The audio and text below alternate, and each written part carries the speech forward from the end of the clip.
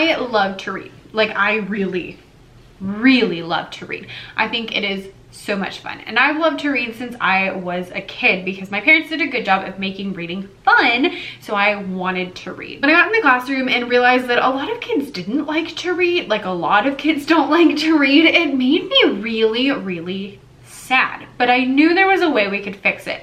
So over the past few years, I have really worked on trying to find fun ways to incorporate books into my elementary music class so that students will be more interested in reading. Now, I happen to be filming this video in 2020, so things are a little different right now than normal. Typically, we would be already back to school for a few weeks, but instead I'm sitting at home doing virtual open house. Not right this second, obviously, because I'm talking to you, but I was doing that earlier. So things are a little bit weird. If you told me a year ago that I would be teaching virtually, or that when we go back we probably can't touch the kids, I would have thought you were crazy. But if you are in one of those two boats, then this is the perfect video for you, because when it comes to not singing, not doing anything that involves touching, one of the easiest things you can do to teach elementary music to your kids in a fun way is using books. So books are going to be really hot commodities this year, even more than normal in elementary music spheres. So we're going to go through a bunch of my favorite lessons.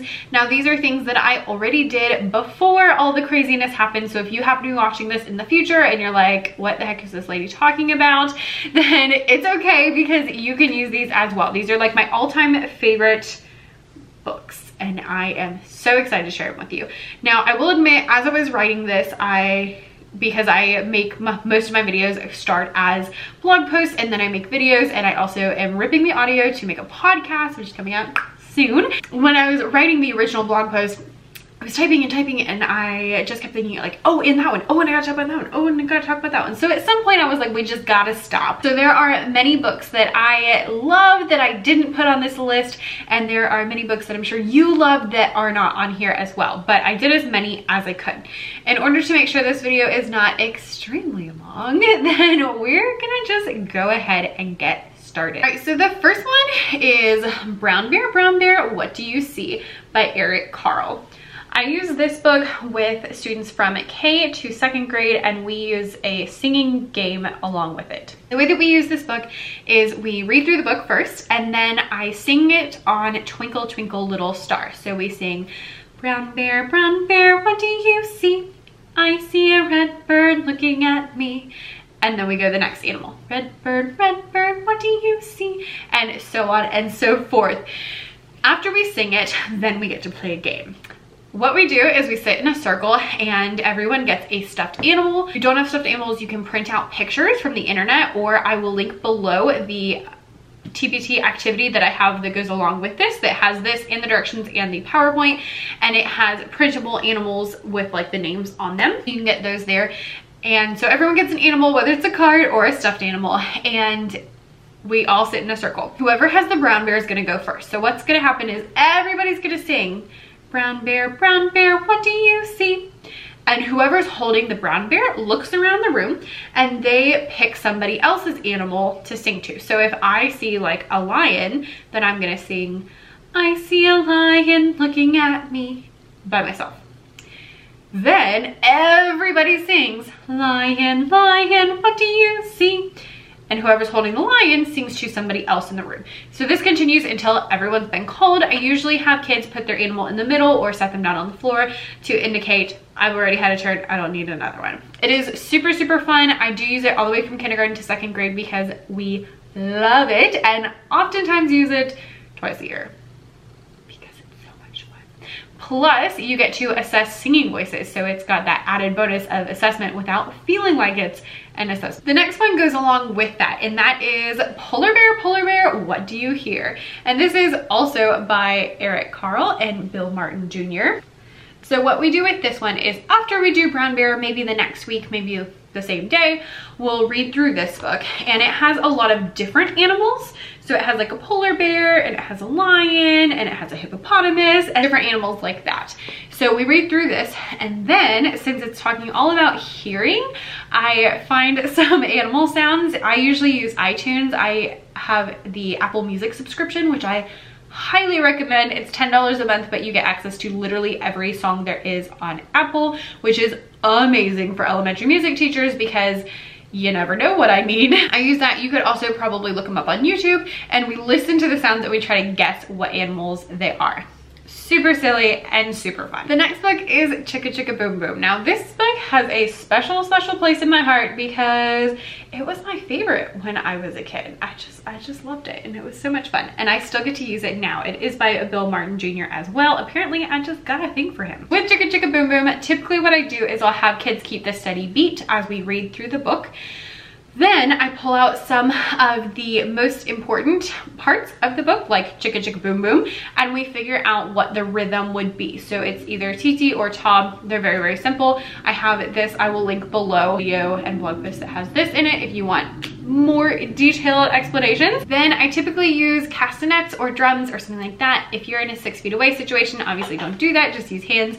But when we get to those sections of the book, I say it and I clap it with my castanet, and then they get to say it and clap it with their castanet. So for example, Chicka Chicka Boom Boom is one of those phrases that we sing, that we play. So when I get to that part, I will pick up mine and say Chicka Chicka Boom Boom, and they do Chicka Chicka Boom Boom.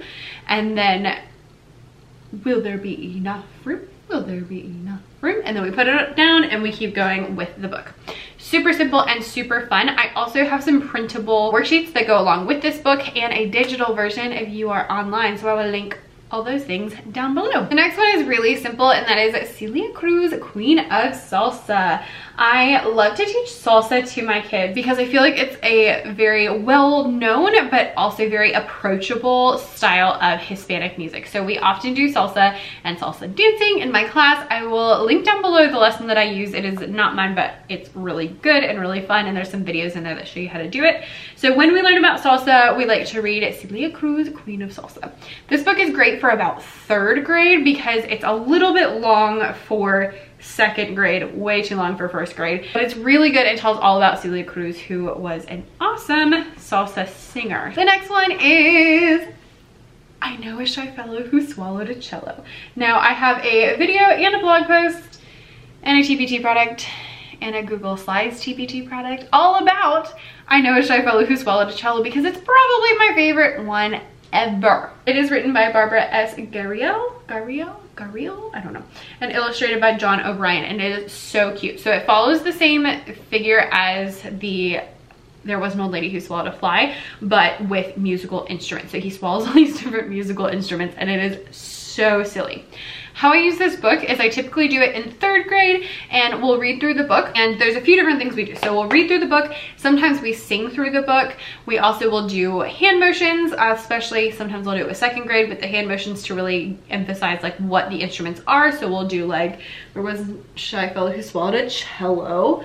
I don't know why he swallowed a cello. I have a video about it. I'll link down below so you can see it a little bit better. And so we go through and do that. Then we learn about instrument families for the first time, and so we sort them into the 4 instrument families. So we read through, and with each instrument we figure out what family it goes to. So like when he swallows the cello, we say, okay, what instrument family would the cello be in?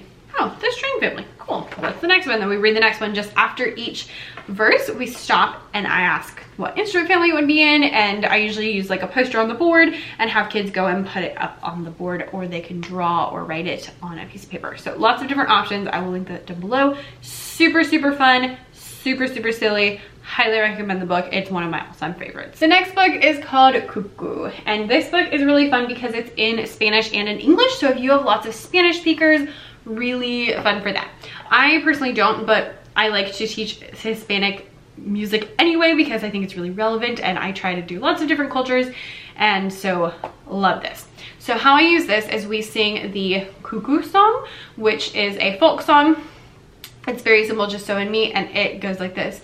Cuckoo, cuckoo, who are you? I'm I'm a bird, do you sing? Yes, I do. Sing then, cuckoo. And it is a back and forth song, so it's supposed to be two people having a conversation. So I teach the kids this song. We do it with someone holding the bird and they get to be the cuckoo. So like I would sing cuckoo and they sing cuckoo, and we go through the whole song, goes back and forth. I will link it down below so that you can check all of that out. But then I pull out the cuckoo book and we read through this book, and every time it says the word cuckoo, I sing it on So Me. So, and then the kids echo it. So anytime we get there, I sing it and they echo. So it might be like this: all day long, cuckoo, cuckoo, flew and sang. And then I will just continue.